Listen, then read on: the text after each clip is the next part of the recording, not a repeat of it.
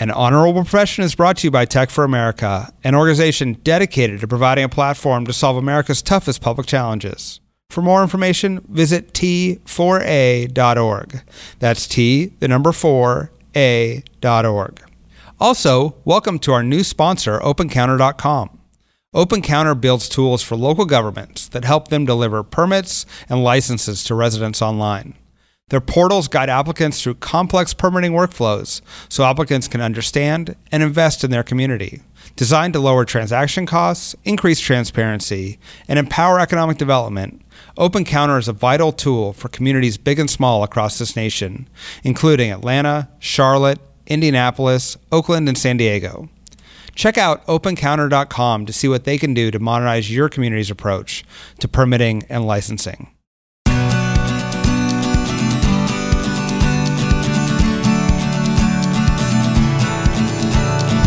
Welcome to An Honorable Profession, a podcast giving America hope since 2018. I'm your host, Ryan Coonerty.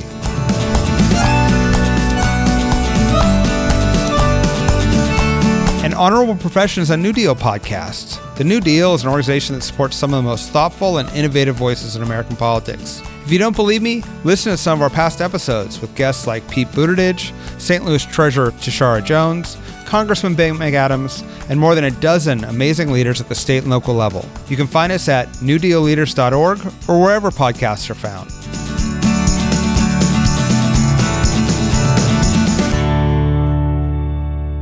Today, I'm talking with Mandela Barnes, the new Lieutenant Governor of Wisconsin. I'm excited for you to hear from this dynamic and engaging leader from the heartland. Mandela grew up in Milwaukee. He left to go to college, worked a variety of jobs before being elected to the state legislature, then statewide office. He's 32 years old, the first African-American lieutenant governor in Wisconsin history, and a leading advocate on issues of climate change and equity.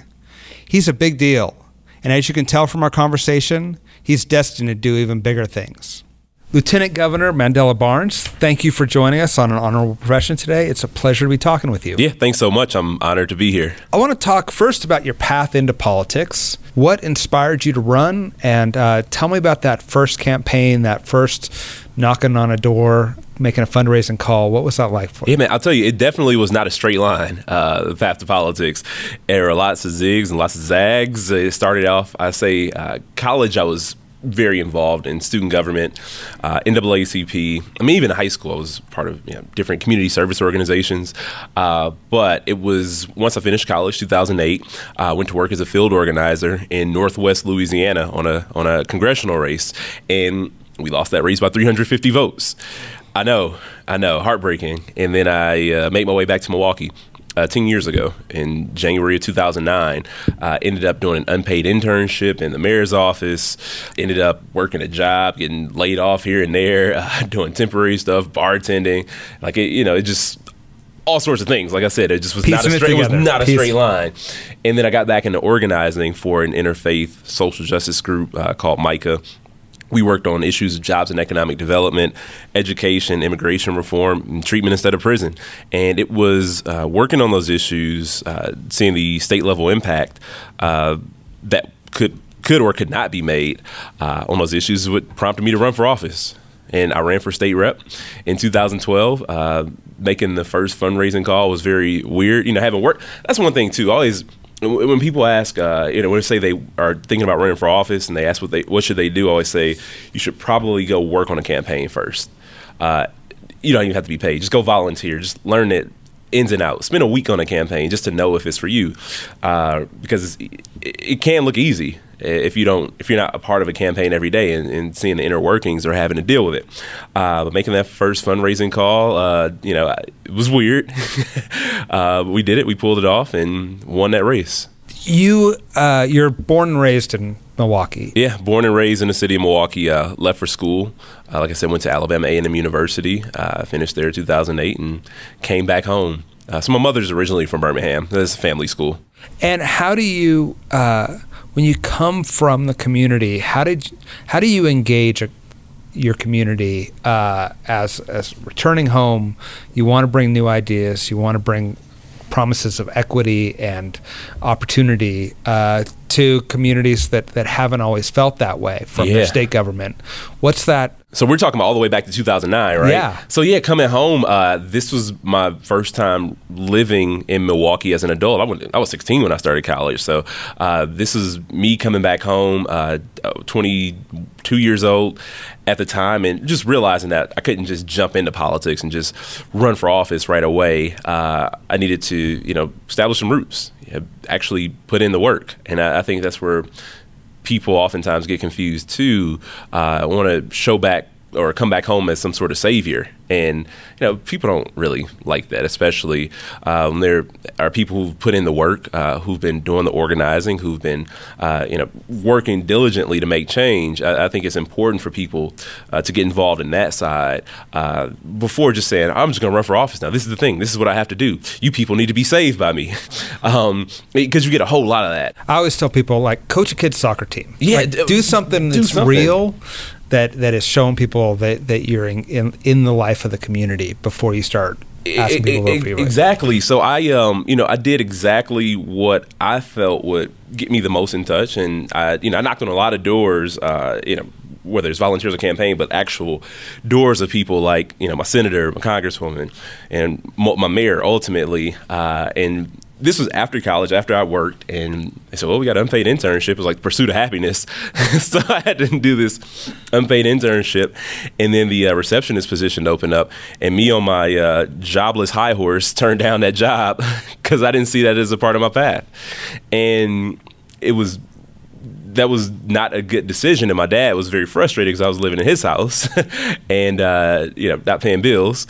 And fortunately they came back the next week and were like, hey, the office knows you know the office, and we know this isn't necessarily what you plan to be doing for the next 5 years, but if you can help us out for the next 5 months, that would be very, very helpful.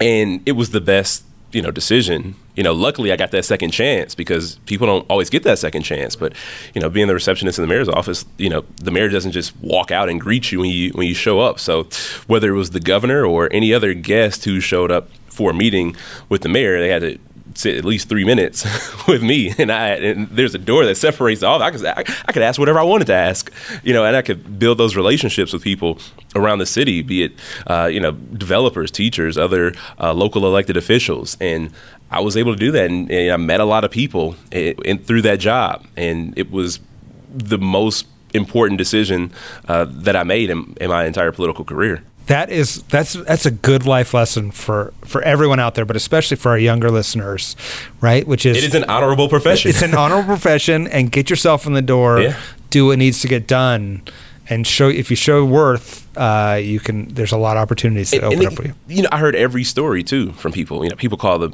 mayor's office for anything. Whether it's garbage collection or issues with that are federal. And, you hear it all. You get a real pulse of what's going on. So that is how I spent my time. It got me, it was a crash course in getting in touch. It's easy to just show up and think what people are thinking or feeling. But until you've actually heard from them, you have no idea. And you look at your career path, there's an interesting progression there, which is you're talking first hyper-local mayor's office, trash being picked up, a building being redeveloped. Then you go to the state legislature. You're still representing a district and a community that you're from, that but you're voting on statewide issues. Then you run for lieutenant governor, and that is now a statewide office. The state as a whole looks very different than your Milwaukee neighborhood that you're representing. How do you take your values and what you learned and what you're trying to get done and translate that on a statewide basis? Yeah, so, fortunately in the assembly, I got to represent the area where I spent the majority of my life. But in between the state assembly and lieutenant governor, there was still that loss for state senate. And I think it's very important. I bring that up all the time. I bring that up more than I bring up winning my first race for state rep, because that is another important part in the journey. having lost that state Senate race, it humbled me, right? And I learned a lot of lessons in that race. For the listeners at home, you took on Lena Taylor, who I know Lena. She's a force of nature, longtime state senator, and in a primary, and was unsuccessful. But it is. I mean, we had Pete Buttigieg on the show, and he was talking about the importance of the losses. He learned more from his loss race than he did from some of the races he's won. So talk about that race. I was wildly unsuccessul in that race. It was. I used to say it was 60-40, but now I'm comfortable enough to tell the truth. It was 61-39, and just knocking on those doors, still talking to people, you sort of realize that it was tough. Like, even if there were issues that people may not have seen eye to eye with her on at the doors, there was still that familiarity that people had and weren't necessarily willing to break. And Wisconsin, we get we get a certain way about our elected officials. It's not easy taking on incumbents, whether it's intra-party or partisan, Democrats versus Republicans. It's not an easy task. We get comfortable. We start to like people, and it's difficult. Yeah. And you can't win every race. I thought I could use the same formula that I used in 2012, but that just wasn't the case. That didn't happen that way. And tell me, I mean, normally you try to primary somebody, you're punished for a while. Yeah. But you quickly rebuilt relationships in order to run statewide, and that was the thing. Had I not run that race, honestly, I wouldn't have been able to run for lieutenant governor. I was still able, in that defeat, like the support that I was able to get, the people I was able to meet, the relationships I was able to build, it mattered more long term. So had I not taken on that challenge, I would be in the state assembly right now, and I doubt that I would have run for lieutenant governor from the state assembly. If I won that race, I would have been halfway through my first term in the state Senate, still learning the ropes in a different chamber, and I doubt that I would have run for lieutenant governor. And so taking those relationships that I built, I kept in touch with people, stayed active in party politics in Wisconsin, ended up working for a group called SIX, where we did research and policy support for progressive state legislators across the country. And I was able to separate myself and give myself the time that I needed, where I wasn't just home every day thinking about it. I got to travel. I had a very heavy travel schedule, so I got to still be involved in party politics on one end, pay the bills on another end, but be in different places across the country and see the exciting work that people were doing in states that weren't Wisconsin. And I was able to take those ideas and come back home and use that as a launch pad and say, well, this is how we can do things better in the state of Wisconsin. And I was able to still take that around as a party official, and still get to know more county party chairs and places 300 miles away from home, and build those relationships and know people and be able to at least try to be some sort of resource. So I want to talk about that, because Wisconsin is, it's ground zero for essentially the future of our country. Like not only the presidential race, but what's happened with the state legislature, what's happened with redistricting. It's the birthplace of progressivism. It's also the birthplace of where the Koch brothers sort of outlined a strategy to flip a blue state red.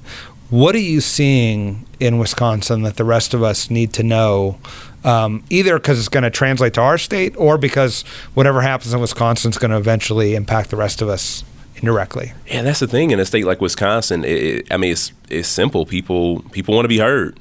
People have been ignored, left behind for a long time by both parties. But the candidate that can come in and have that conversation with the voters, just to let them know that there's hope, and that as an elected representative, you will keep their best interests.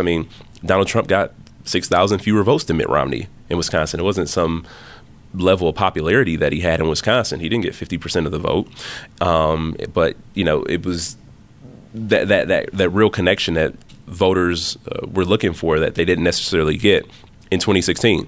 And so we were very intentional in our race about reaching as many people as possible. We wanted to expand the electorate. We wanted to make sure that we were engaged authentically in communities of color, making sure that we were engaging authentically with younger voters. And the way that happens is just through conversation. It's not simple to.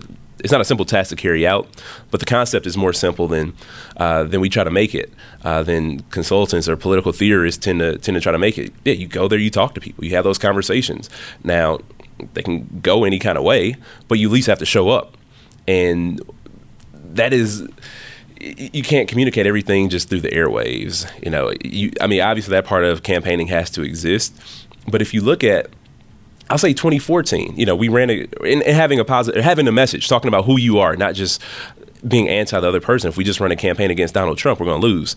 And that was the case with us in 2010 and the recall in 2012. And in 2014, it was just a very anti-Skywalker campaign. As an active person, I could not tell you what our message was in those years. And that was a big part of the problem. If I can't tell you what we stand for, what we're running on, then I know the casual voter who may or may not show up in a midterm election is definitely not going to know. And, you look at the money that was spent I'll use 2014 as an example. The money that was spent on commercials, TV ads, and from our top of the ticket candidate, and you look at our candidate for state treasurer, for example, in 2014, the vote difference was not that much different given the amount of money that was spent. People voting straight party lines, but you look at who got the actual bang for their buck. I think our candidate for state treasurer in 2014 didn't spend over like $50,000 compared to millions at the top of the ticket to get the same exact result. That meant that there was just a real disconnect with people, a disconnect that there's no amount of money that can make that connection. How do you connect? You have to, now you're running statewide, and you're running in urban areas, suburban areas, rural areas. How do you make sure you connect with all those different communities and individuals in a way that is authentic, in a way that matters? So the most authentic thing you can do is talk about the same things wherever you go. I don't ever switch up my message. Like I'll talk about the same things in Milwaukee as I will in Hudson. Because there are very serious issues that are impacted all across the state in the same way: education issues, economic issues, environmental issues. We're feeling them everywhere, and people can relate to those issues. They are the bread and butter things that people feel when they leave the house and they come back home, and we have to address it. We have to address those issues in a real way. We have to talk about them. We have to be able to provide solutions as well. And, I can talk about agriculture in Milwaukee too, because, what goes on in more rural parts of Wisconsin impact the city of Milwaukee as well. And I'll talk about what's going on with the high rate of poverty in the city of Milwaukee when I get farther out state, because that's going to impact. I talk about prison population. I talk about criminal justice reform all across the state, because we have to understand that we have to achieve the same goals together. There's not any part of the state we can support more than the other. So it's funny because that sounds simple, but it's not happening in American politics. Yeah. And if you look at all the people running for president and the National Party, it's all been these little micro conversations, and they aren't talking. They aren't employing that strategy, or very few of them are. What are you seeing in Wisconsin in terms of how the National Democratic Party and national candidates are engaging? Are they being successful? Are they learning a lesson from 2016? How are we doing? I do think so. I think lessons are learned, and there are so many candidates in the race, which I come to accept as a good thing. Last year, our primary for governor, we had about 16 candidates. There were 10 who ended up on the ballot, and it proved to be a successful approach, because you have so many people, and then you have to fight for your own, little pockets. You have to go out there and find new voters. You have to be able to energize or tap into a voting block that hasn't been tapped into. So it forces the candidates to do a little more work, because majority of the people are talking about the same things, or a parallel version of the same exact issues. So it means that more people are going across the country, not just talking about how awful this president is, but they're talking about their ideas. And so I do think they are doing I think it's a much better job. It was a 2-person race 4 years ago. And that race, it was different. It was much different. It was, who people thought was going to be our next president, and there was sort of a pushback against that. People were upset with, what they felt as being establishment politics. So there was Bernie Sanders came out, and he had a level of success. I mean, you can't take that away from him at all, because he energized a lot of people, younger people, was able to get, people fired up.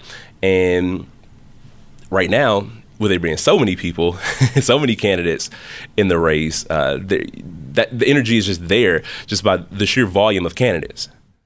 So I want to switch gears a little bit and talk about, just for the listeners at home who may be just sort of first thinking about politics, what's a lieutenant governor do on a daily basis? Is it fun? Yeah. Is it the job you thought it would be? Just give people a little sense of it. Yeah, I'll tell you, the role of lieutenant governor varies state to state. Some states you preside over the Senate. Some states the lieutenant governor is viewed as a cabinet level officer. In Wisconsin, is a very fluid role. And I think that's the best part about it. The duties are predicated upon the relationship that you have with the governor. I have a good relationship with the governor, so it's less of a you go do this and more of a what are you interested in doing. And so I'm really excited to get to work on environment and energy issues, because I think that is where we have the best opportunity in a state like Wisconsin. I think across the United States, that's where we should be focusing our efforts, because there's so many other implications. There's the healthcare implication. There's the economic implication.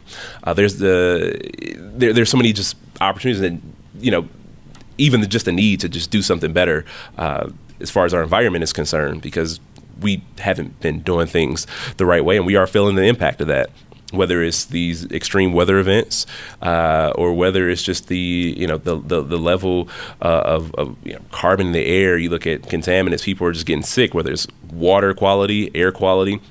And we've been derelict in our duties as a nation and as states. And so with that being said, working to lead our efforts on energy sustainability, and also promoting equity issues. And tell me, and I want to talk about equity issues, but first on the environment, on climate change, you become a national leader on that issue in a very short period of time. Tell me, what are you doing in the state, and what do you see as the future? What do you think we can achieve in the next couple of years? Understanding that we're not going to see any progress at the national level, so it's all down to the state and local level. And so, I'm glad you mentioned the local level. So besides from getting the low-hanging fruit in the budget, the 2015 carbon-free goal, money for research, so our universities could be more involved in the process to help drive that change, because like I always say, the technology that exists today is going to be different in the next 10 years, going to be different in the next 5 years.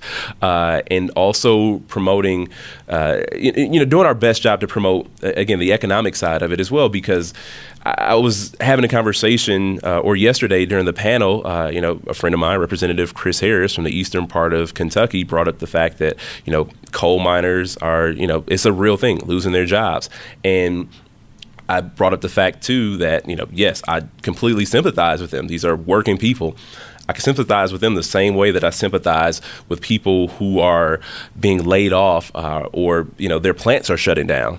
People who are in the automotive industry. My dad was a factory worker, so I get that. My sympathy is the same for those coal miners as it is for those people whose plants are shutting down, which is why leading with the economic message is more beneficial to the cause. Instead of saying, oh, well, we'll find you a job later, we'll retrain you once we get to this place. We need to have those jobs in place.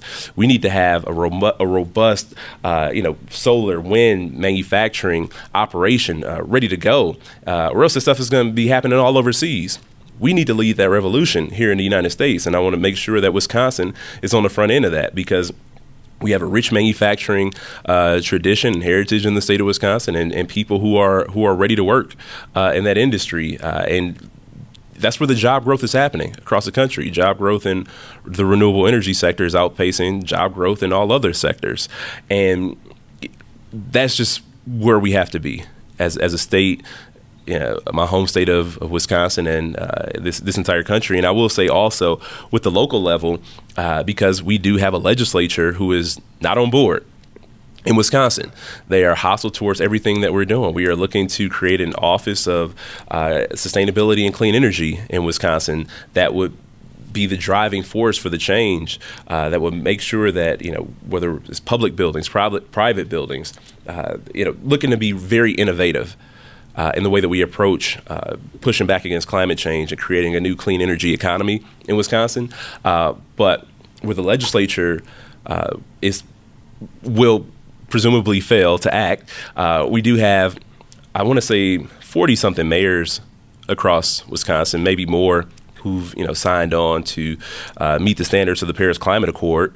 And with those mayors, they represent a majority of people in the state of Wisconsin. So let's lead locally. Let's lead locally with the help of the state. You gotta, at this point, you gotta just find your spot, yep, right, and take every advantage. Yeah, and if those cities, if they can get to those goals, that would be a great deal. That would serve a great deal as far as Wisconsin meeting the goals without the help of the legislature. Right, and it also proves you can do it. Right? It proves that you can do it, and have a good economy as a result, which makes it hard to argue to voters that this is going to destroy their lives. Let's talk about equity. So you're the first African American lieutenant governor in Wisconsin. There's, I think, the 6% African American population, yep, and so you're an important voice for equity for a minority population in more ways than one. How do you talk about equity, and what are you doing to make sure that there is true equity in your state? Yeah, so with the 6% state population, our prison population is over 50% Black. And with that being said, regardless of where you go in the state, that number matters, because those are tax dollars. You look at the rate of people who are incarcerated for nonviolent offenses, or people who are incarcerated for a lack of opportunity. People who are in jail now we're in Colorado at the moment. So people who are in jail for what people are getting rich off of right here in this state and many others. And so that's a real problem. Looking at the way sentencing has happened in Wisconsin, the old governor, when he was in the legislature, he was the author of Truth in Sentencing. People who could be done serving their time are still sitting behind bars. People with health issues, people who are at an age where even if they try to commit a crime, they would not be successful. And looking at the rate of people with mental health issues, substance abuse issues, and how we address that. Now the conversation is changing more towards treatment, but we still aren't there yet. We still aren't at our capacity for what we could be doing. We could be spending much less money addressing people's actual needs instead of incarcerating them. And that, like I said, that matters all across the state. Is that resonating with your Republican legislature? And that are they willing to look at criminal justice reform? So, you got some people. Grover Norquist had his Right on Crime tour. He came to Wisconsin, I want to say in 2015. And I thought that was going to be it. I thought, all right, we're actually going to see some movement, and we didn't, which is unfortunate. There are people who talk about it. They seem like they want to do something, but it has been a very slow-moving process. In terms of other equity issues, how you're carrying a load on your shoulders, a whole lot. Tell me what else are you working on to try to make? So you look at achievement in schools, right? We have our Black student achievement, our white student achievement. That is the biggest gap in the nation. But again, that goes back to an opportunity gap. A lot of that, if you look at student outcomes, that stuff is very much connected to economic outcomes as well. Students who are living in poverty tend to not perform at the same level. And obviously, you show up to school on an empty stomach, it's going to be much harder for you to learn. If you got a lot of kids don't have clothes and won't show up to school, like access to washers and dryers, like some of that stuff, that you just don't really realize. You expect the thought from so many leaders is that, everybody shows up to school with the same tools. Everybody shows up to school at the same level. And that's not the case. It's not at all. Access to health care. Again, my same refrain, where healthcare is accessible, it's not always affordable, or it's affordable, it's not always accessible. Students who may be insured through our state Medicaid program doesn't mean they get to those doctor visits as they should.